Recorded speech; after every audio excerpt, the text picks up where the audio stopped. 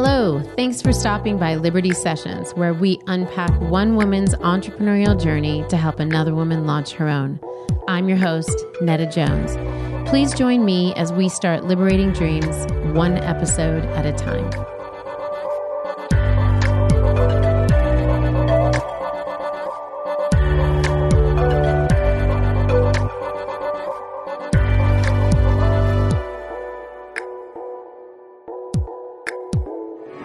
Hey, Liberty listeners. Welcome to the second half of my conversation with Sika Schmidt of Beat and Reel. If you haven't already listened to the first interview with Sika, please do so. She's got some great information on how to take your passion and make it your platform.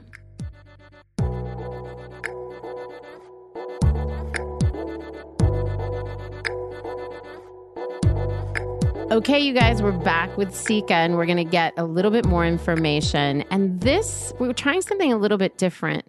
We are going to focus the next couple episodes on social media. So we're going to get Sika's wisdom and her advice and her tools and tips for how you can move your entrepreneurial venture forward. But we're also going to focus a little bit on social media and get some real meat on that so we can help you guys. We know that's a hot topic for many of you.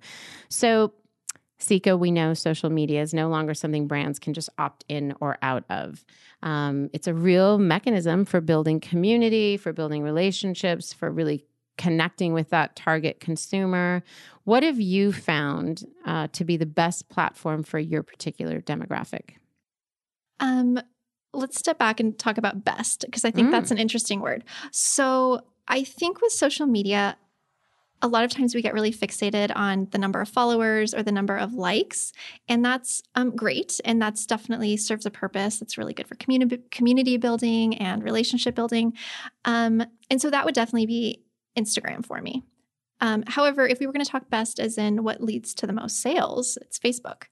Even though I have a significantly smaller following and a significantly lower engagement, and they have an even more challenging algorithm to work with. So I guess it depends what your goals are. You know, if you really want to drive traffic and sales, that might be a different platform than the one that you're getting really high numbers on. So you just took us into the second question, okay. Which was how many platforms do you recommend that a brand focus on? Because there's so many. I mean, we know kind of the top 4 or 5, but there's so many. How many do you focus on? I focus on 3. In my dream world, I would focus on 4. So right now I do Instagram, Facebook, and Twitter. I dabble in Pinterest, but I really don't give it the time it needs. I wish I had that more time for that.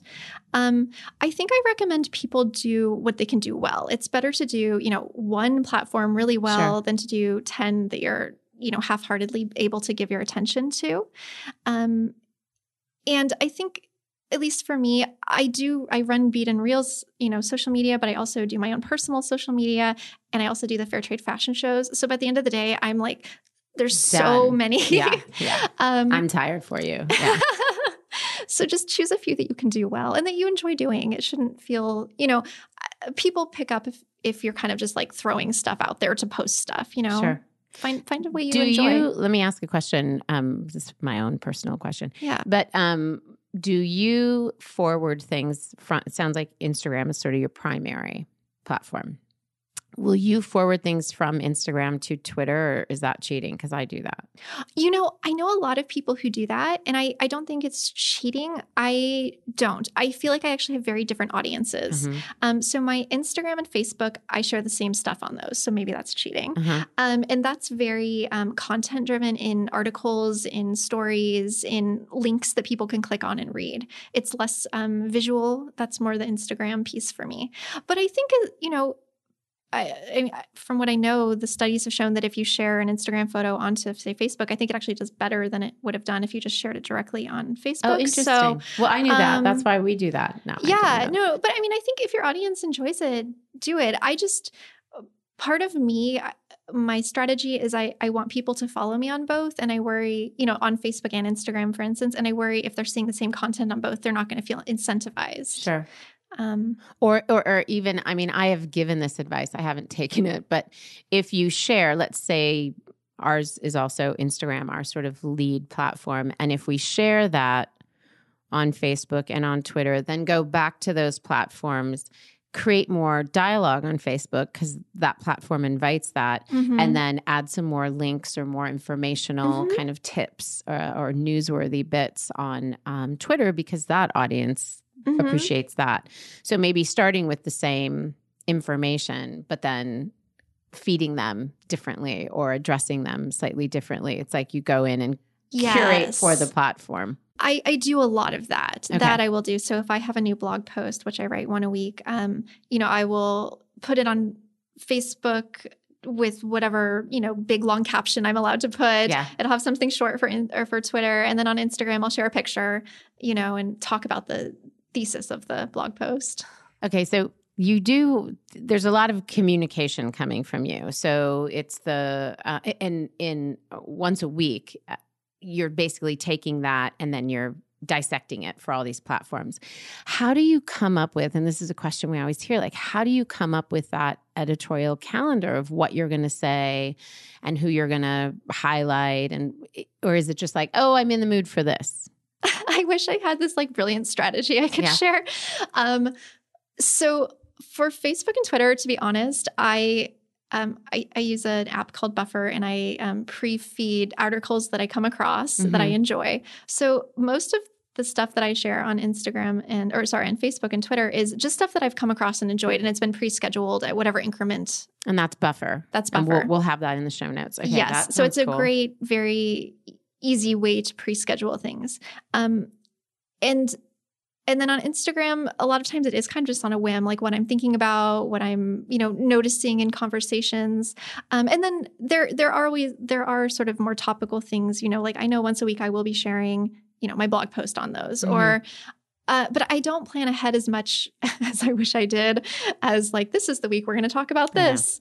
Why? We all do that. I have such dreams of having this awesome editorial calendar, and I'm not sure. I mean, I can tell you, I have 5 excuses as to why it's not happening, but I'm not really sure why it's not happening. Time is hard. We all have only so much time. I already feel like I spend so much time on social media. Having to put together an even more in-depth calendar, that would take even more time. And the other thing is, I could be wrong, but I feel like my audience, they seem to enjoy the stuff I'm posting. If I felt like it wasn't being received or I needed to have a very specific calendar of messages, I would change it, but it doesn't seem to be broken. So I don't really want to fix it. Yeah, no, that makes sense. So in going on your website under the ethics section, you have 1, 2, 3, 4, 5, 6, 7, 8, 9, 10, 11, 12. Oh my gosh. Do you know how many there are? Is it 15? Yeah, maybe 15. So you have all of these categories. Would you call them categories? Sure. That you basically are telling us, your community, hey, here's some things to pay attention to when it comes to being a conscious consumer. Is that what you would say these things are? Okay.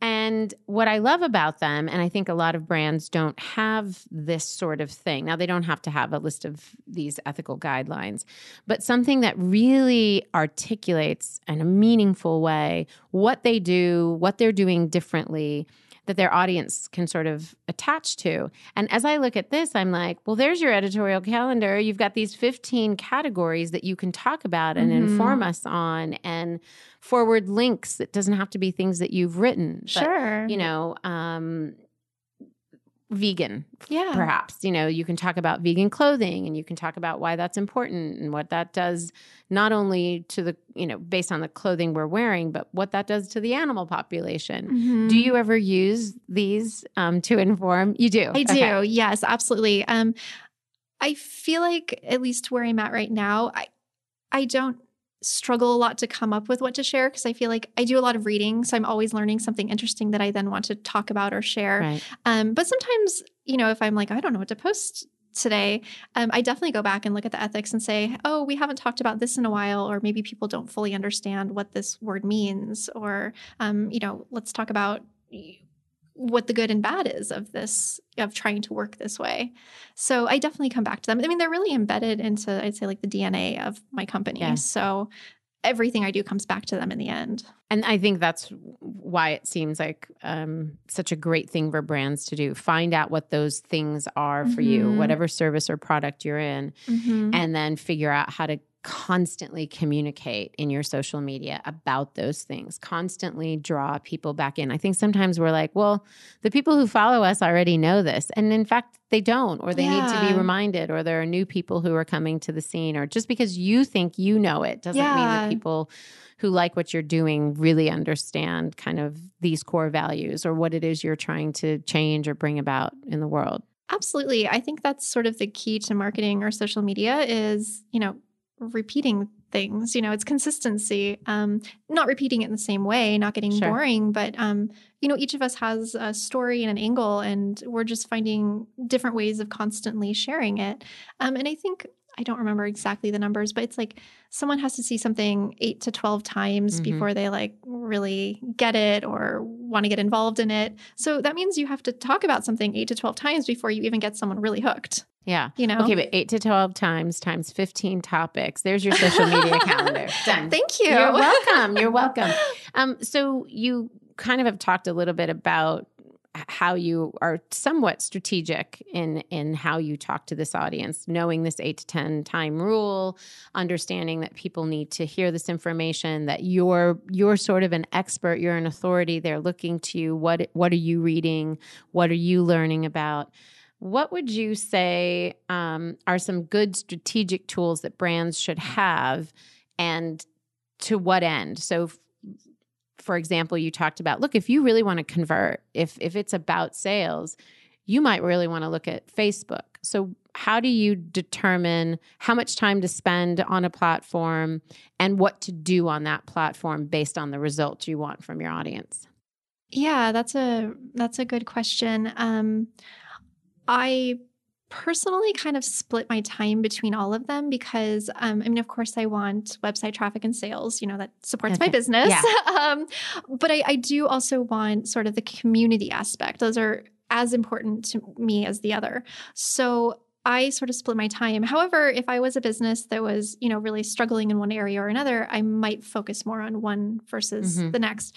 I think we're a little bit afraid of failure in our culture. And I think we need to kind of get over it, especially as entrepreneurs, and just start playing with stuff, like see what works, see what doesn't, see what people respond to. I think I basically, I'm not a social media expert at all. I have no idea what I'm doing half the time. I just experiment a lot. And I'm like, how do people respond to this? What does this work or does it not? And then you can form better strategies around it. I think maybe learning to be a bit more playful is actually the best strategy you could do with social media. I think that's great advice. I posted on it a while ago, and I haven't read the book, but I've read bits of it. And Questlove from The Roots put out this book, and it's Creative Quest, I think is the title. And one of the tenets is this idea of failing, being willing to fail so that you can get to your most creative self. Yeah. And I think it's true in what you're saying it's true in what you're saying as well, in that if we give ourselves that freedom and the freedom to take those risks, there may actually be some rewards. And if the reward is that you've learned that that's not a platform you should be spending that much time in, that's really meaningful. It is. Versus spreading it over the course of a year and there is incremental change. It's just go for it. And then you can sort of have a better sense of what your audience wants, what they don't want, how you engage with them. I think that's great advice, just to be playful in that space and it's social after all. Yeah. Right? Have fun with it. A lot of people, I think, kind of building on that, there is a fear around social media. It's all about this very curated, almost like a portfolio of who they are or who the brand is or who they want to be. And, maybe they aren't internally, so they're putting this out externally. And then I think that inhibits how they engage in a meaningful way with their audience. What's your advice? I think kind of two bits. So first is, what's your advice to just kind of make friends on social media? And then is that advice different when it comes to really activating the followers that are already there? Yes. So I would say first, yes, they're very different. I think you need friends and you need followers and supporters, and somebody can be both. But they're not always both, and they're usually not. I think social media is a great way to make friends. I've actually met so many people that I consider friends and that are now great colleagues of mine through social media. But ultimately, my goal on social media isn't to make friends. My goal is to, share something I'm very passionate about and hopefully empower people to learn to make different choices in their lives. So that's really more focused towards supporters and followers, engaging them. But I think if you're kind of just authentic and, like I said, don't be afraid to say something dumb or look bad in a picture. People respond well to that, whether they're a fan or a friend. And one of the issues I have with social media, and people get really mad at me for talking about this, but there's a lot of interesting practices on social media. There's, people buy followers, they buy likes. There's the pods where everybody agrees to like and comment on each other's photo if they'll do it in return. And to me, it all feels very inauthentic. And I've realized that I'm actually not at all interested in whatever my numbers are. I don't care how many people like a photo of mine. What I'm interested in is impact. And so I think the right people, when I don't focus on the number and I'm like, I'm going to post what I feel and what I think and something that I think needs to be said, maybe it doesn't get the most likes ever in the world, but I think people respond well to that over time. Focus on what you're actually trying to accomplish and don't focus on what's going to get me the most likes. Like I know if I post a picture of, a vegan meal, it's going to get 1 billion likes, but that might not be the most important thing for me to say, you know? Sure. Don't go chasing the likes. I like that. It's a great wisdom, and one that can be a little bit hard for us when we feel like, oh, this is going to make all the difference. Or if I do these things, then I can use my platform for good. If I just do these things that maybe feel like cheating a little bit, at least I'll have more people that I can say it to. But if those people aren't really listening, and if those, then really what is the impact? Yeah. So I like that you've given us that particular word and made it distinct from just having a bunch of people that like you who cares at the end of the day. Yeah. And I mean, it is, it's nice to feel popular. It's nice to feel like you have friends online.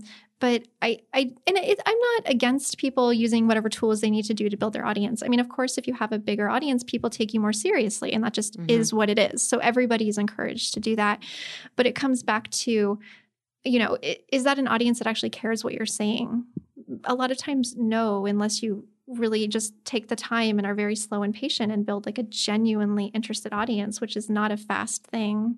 No, it's not a fast thing. And I think brands are getting savvy and consumers are getting savvy to that. And it really is about engagement more than it is about just how many numbers does this person have, but who's responding to them? What is the response back? How is this relational? I think, again, we always forget that it's social and it is social. It's by nature a way to tell stories. It's by nature a way to invite people to test and try and look and learn. And I think if we use it for that, then it becomes its most meaningful. It has the most impact. I'll just use your word. Okay, so you gave us one app, but I'm going to ask you for some other ones. So you're running 3 different platforms. You're a busy entrepreneur living the life that your parents lived. What are the things that you're using and it could be pen and paper too. What are the things that you do that sort of make life a little bit more effective, efficient, some little cheating things that you might like, oh, I like this app, or give us the goods. Sure. I feel like I'm probably not the most savvy. I probably need to listen to your future people talking about this. But I definitely, like I said, Buffer has been just a lifesaver when it comes to social media. I don't know how people find time to actually physically go and post twice a day by themselves. I love Slack, which is the kind of group chat. I'm in a huge amount of groups and projects that I'm working on. And it's just so great to kind of have everything consolidated in one place. So Slack has been really wonderful for a lot of things that I'm working on. I use Evernote a lot I love lists. I love checking things off lists. Yeah. Sometimes you make a list just to check things off the list. Yeah. I unfortunately don't I have enough that I don't need to you don't need to do that. Okay. So many lists. But I love, that they have the check box and you can like physically check it. So satisfying. It's funny. I'm hearing less and less about Evernote. For a while, it seemed to be the go-to. And I think some other things, Slack, Asana, people use them in funny ways. Like we use Asana for something very specific. And I was talking to somebody else who uses it in an entirely different way. And I was like, oh, you can do that? I didn't even know you could do that. Oh, amazing. So it's nice. It's nice to hear that. Anything that you do that's kind of analog, old school that you like to do to keep organized? I'm not a very big pen and paper person, but only because I have the worst handwriting. I mean, I can't even read what I'm writing. Okay, well then that's not helpful at all. So never mind. I love a keyboard. I don't know something that's too old school. I mean, I rely on my phone a lot. I feel like I don't know how anyone did anything. You're not really saying that a smartphone is old school, are you?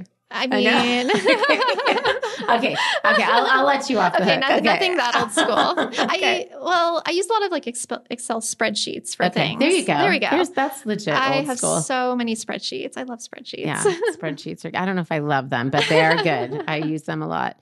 So I want to ask you this question about, statistically, women are outpacing men in launching businesses. It's a 2-to-1 kind of number. It's a really meaningful number. But they're also failing at record pace. And some of that is by choice. And I think we need to acknowledge that. They tried something for a particular season and maybe there was some success and they want to move out of that season, especially as motherhood and other choices have been choices that they've decided to make. Mm-hmm.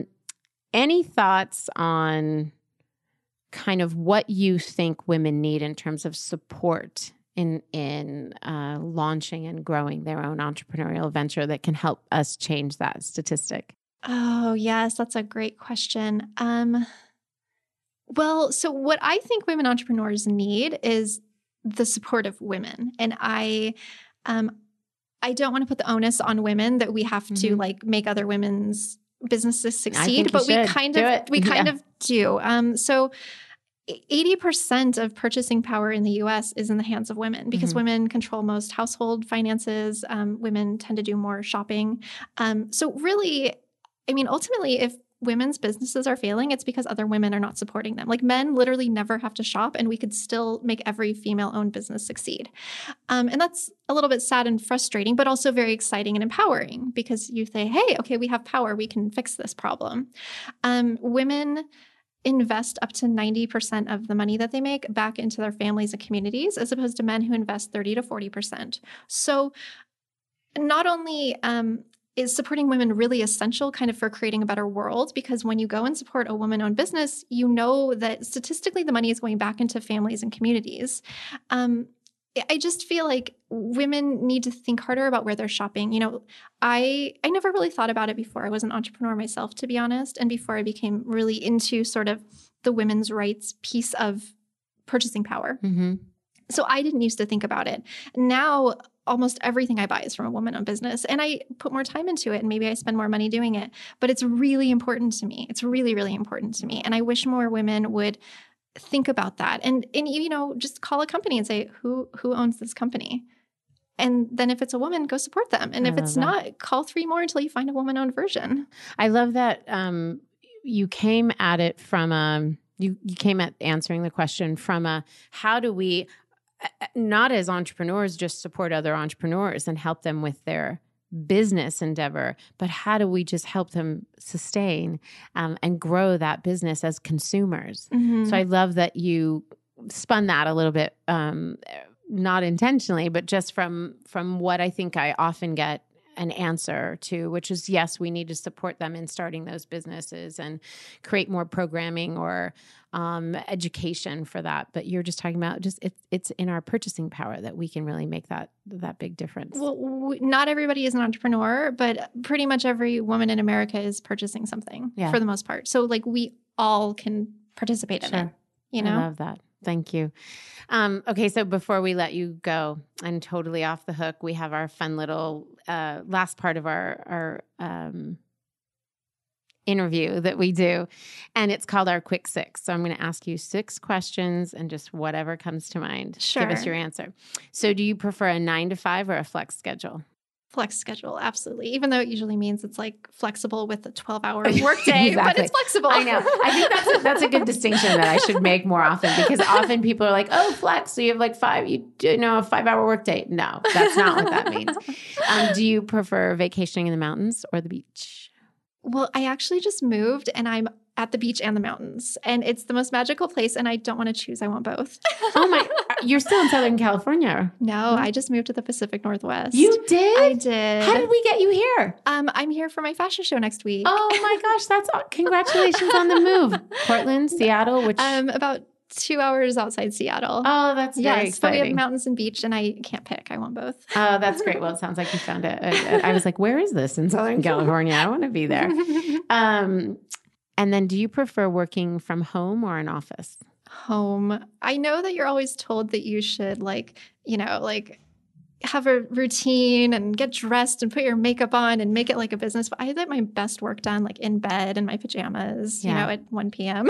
Yeah. I think there's probably a lot of people that would agree with you. And then do you like working alone or with a team? You probably get the ability to do both. I do get the ability to do both. As an introvert, I like working alone, but as somebody who wants to make a bigger impact in the world, I know it has to be done as a team. And do you see the team mainly activated in the fashion show side or both? Across all boards. Everything I do has other people involved. That's awesome. And then I say it's the hardest question, Thai or Mexican food?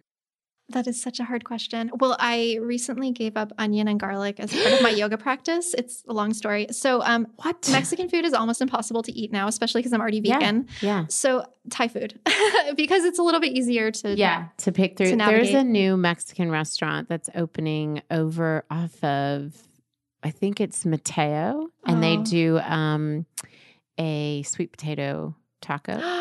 Oh, and I love Mexican food. So I'll get you the name for next time you're in town, because they're not open yet. So sounds amazing. Okay, so our podcast is called Liberty Sessions. Our brand is Liberty, and we really believe that entrepreneurship is a vehicle to liberate women, to do what they feel called to do what they are passionate about. In your case, that's very obvious. What do you think it means to be liberated? I think I go back to sort of the very old idea of freedom from suffering, which has nothing to do with entrepreneurship, but I think entrepreneurship can be a vehicle to that. I really think that I've gotten deep into like yoga and Buddhist theories and things lately. So this is sort of my direction I'm going today. But if you ask me in 2 weeks, it could be different. Okay. But I think sort of a lot of our deep issues in the world, they kind of come down to reactions to suffering. Like we're kind of stuck in this cycle of people are hurt, so they're hurting people. And that if we do our deep inner work to try to liberate ourselves and heal ourselves from that it actually ripples out and helps other people by us not continuing to perpetuate the cycle. I think that has to do with entrepreneurship, life, relationships, everything. Thank you for that. I don't think we've heard that. Oh, we haven't really? heard that answer. Yeah. I mean, as you started, I was like, okay, I think I know where she's going. And then I was like, no, I don't think we've heard anything like that. So thank you for that. Thank you for this time. Oh, thank I'm you so much. glad we got you, especially knowing that you've left Los Angeles. And good luck with the fashion show. And we will have, when is the fashion show? So the Fair Trade Fashion Show, which you were part of, will be later this fall. I'm actually doing a totally different fashion show this week. Okay. It's a vegan fashion show as part of the big Eat, Drink, Vegan Seed, Food, and Wine Festival week. Okay. So different emphasis. Do you have dates for your fashion show in the fall? No, but I'll let you know as soon as I do. Let it's us going know to be really exciting this year. Let us know and we'll be happy to shout that out. Thanks again, Sika, for coming. Thank you. Great to be with you. So great to be with you. And thank you for the opportunity. I was really honored to be asked to be on this. Absolutely. Absolutely. Okay, Liberty listeners, you've been told to go out and be better. So until next week, we'll talk to you later. Bye. Liberty Sessions is broadcast on all platforms: Apple Podcast, SoundCloud, Google Play, and Stitcher. If you like what you've heard, please subscribe, rate, and review Liberty Sessions on Apple Podcast. It helps us to know if these episodes are inspiring and equipping you to launch and grow your own ventures.